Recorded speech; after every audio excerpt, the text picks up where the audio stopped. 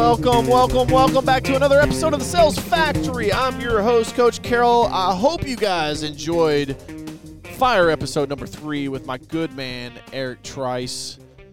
Man, that thing was a banger. I hope you had some good takeaways. If you did have good takeaways, I remind you, go leave us a review on wherever you listen to the podcast, Apple, iTunes, Stitcher. They're all over the place. So go listen to the podcast, and if you're liking it, if you're digging it, make sure you subscribe so you don't miss the episodes. Again, we drop the entire season on you on this one, so hopefully you're binge listening right along with me. I'm back here in the Creative Makerspace studio in Lexington, Kentucky, in the podcast studio with the Rode Podcaster Pro, all the things podcast. I'm your host, Coach Carroll. Man, how fire is it that the results that Eric saw in his business over the past several years stemmed from just like learning, adapting, and pivoting. And that's really what I wanted to talk about in this short episode here, episode 4, is the ability to pivot. You know, in the opener, in the State of the Union, I talked about building a game plan, building a moat, but really understanding how to pivot and understanding how to take real-time data, I think is super important because, listen, as entrepreneurs, we're told, right? We're like, listen, you got to stay the course because you guys think about 15 million things at one time. Like I'm guilty of that myself. But at the same time, you also have to be okay with pivoting.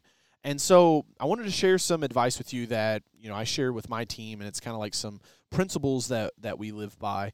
And for us at our team, like I always tell my team members, like, move faster, right? Like we have to go faster. Like Judge Graham, one of my mentors, he's got a book called Scale with Speed. And it's like, you know, you have to move fast in business. And so one of the like philosophies or principles that I operate my companies out of is move fast and break things. Now, here's the caveat. Like this is the little the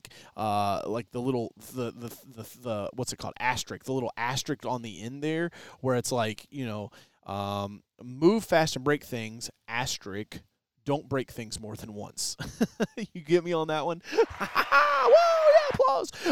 So move fast, break things, asterisk, don't break things more than once. What do I mean by that? I mean that it is okay in business for you to move quickly, for you to try to figure things out, and to move in a way that shit gets broke, meaning that mistakes get made, balls get dropped, issues come up, and that's okay because that means that you're moving fast. Now, I say you can't break them more than once because when you break something, there's a lesson to be learned. And that's what I mean by pivoting. So if we're moving really, really fast and we break something and we learn from it, then it's okay. We just pivot, right? So like if you guys are following me on TikTok, I think it's The Real Coach Carroll. You could probably just type in hashtag Coach Carroll. But if you're following me on TikTok, then you guys probably saw some of the clips. Like when we started putting out content, I did like 4 pieces a day. Well, my team started rolling these things out, and I think TikTok's algorithm picked it up, and they stopped showing. Like I literally, to this day, like some of my TikToks from when we very first started dropping them, like they still have 0 views. And I'm like, how's that even possible? TikTok gets like just like gobbled up. Like there's not enough content on that platform. People spend so much time on TikTok.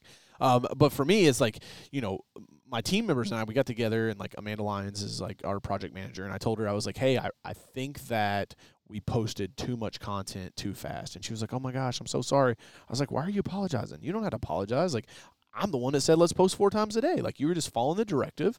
We broke it. So let's pivot now and let's go back to posting like 1 time a day for a week. And then we'll start scaling it back up and see if that makes an effect.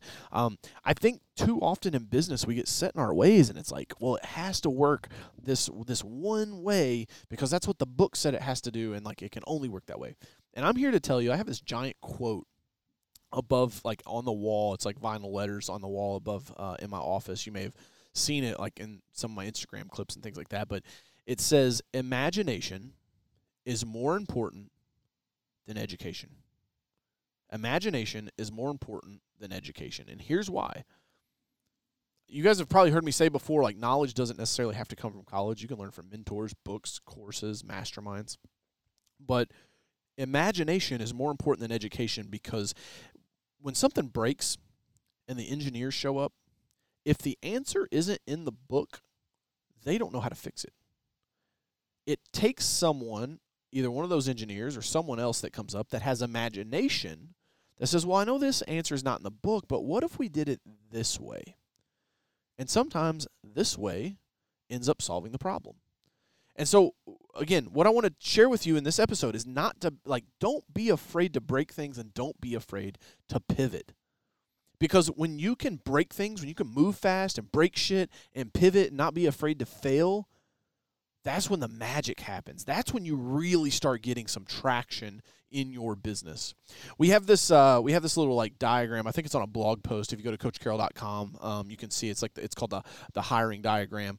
And essentially, step one, when we hire someone, it's like the interview process. It's the speed at which we want to move. I want to be crawling like a baby when I'm interviewing people.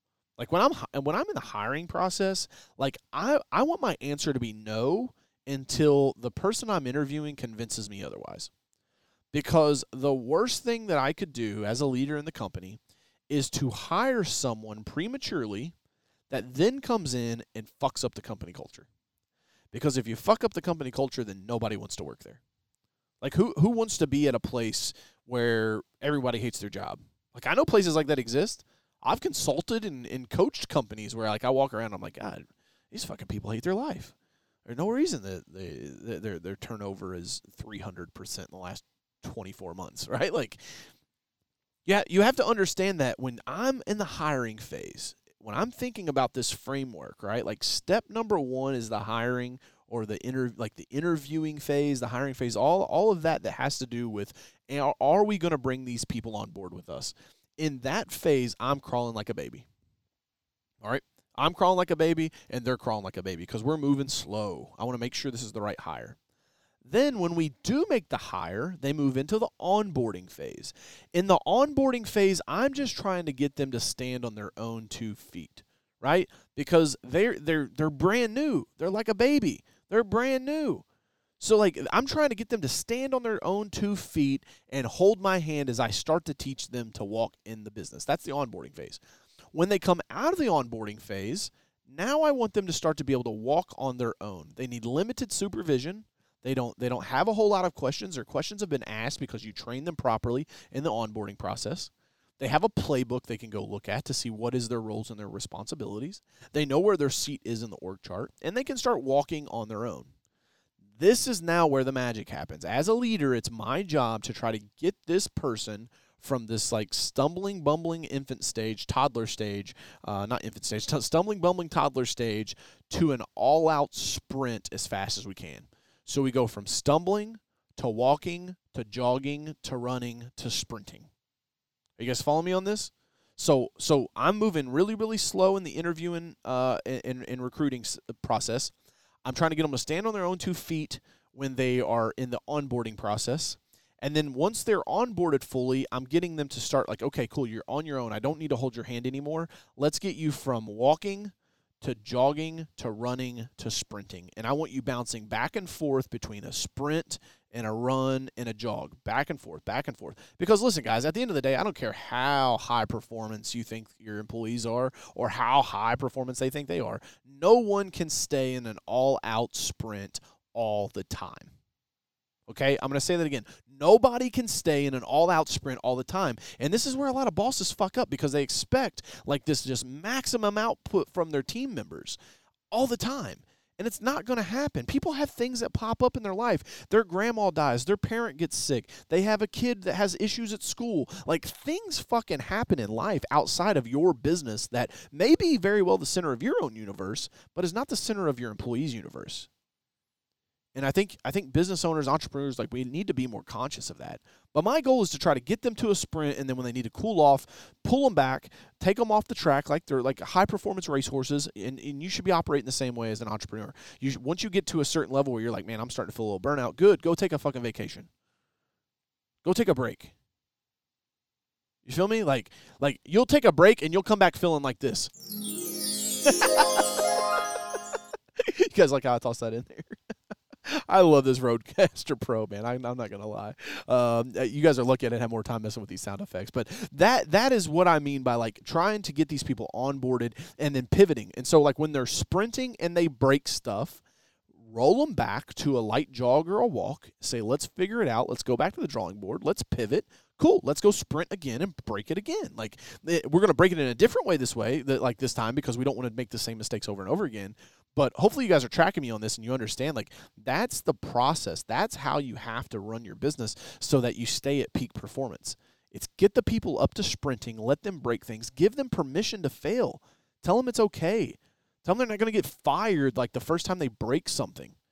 Because most of the time, unless you've given them express permission, like, and I'm telling you guys this out of experience. Like, this is not pontificating theory. I'm literally telling you, like, Amanda, my integrator, Amanda Black, she's my integrator, which would be similar to like a COO role.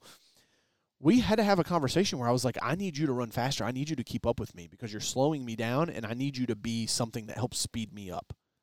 And she's like, okay, all right.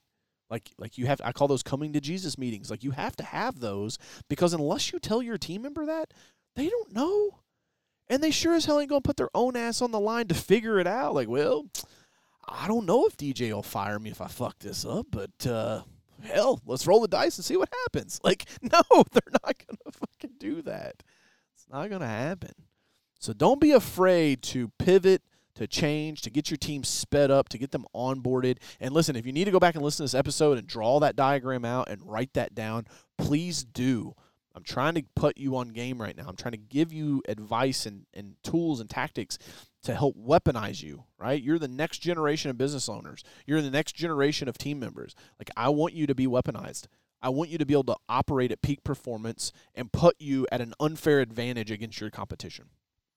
That's why I'm here. That's why I'm doing what I do. Yeah. That was good, man. Episode 4 is in a wraps. Next up, Episode 5, Richard Blank with the call center. I know you guys are going to like this one. You better bring your ink pen, your pen and your paper.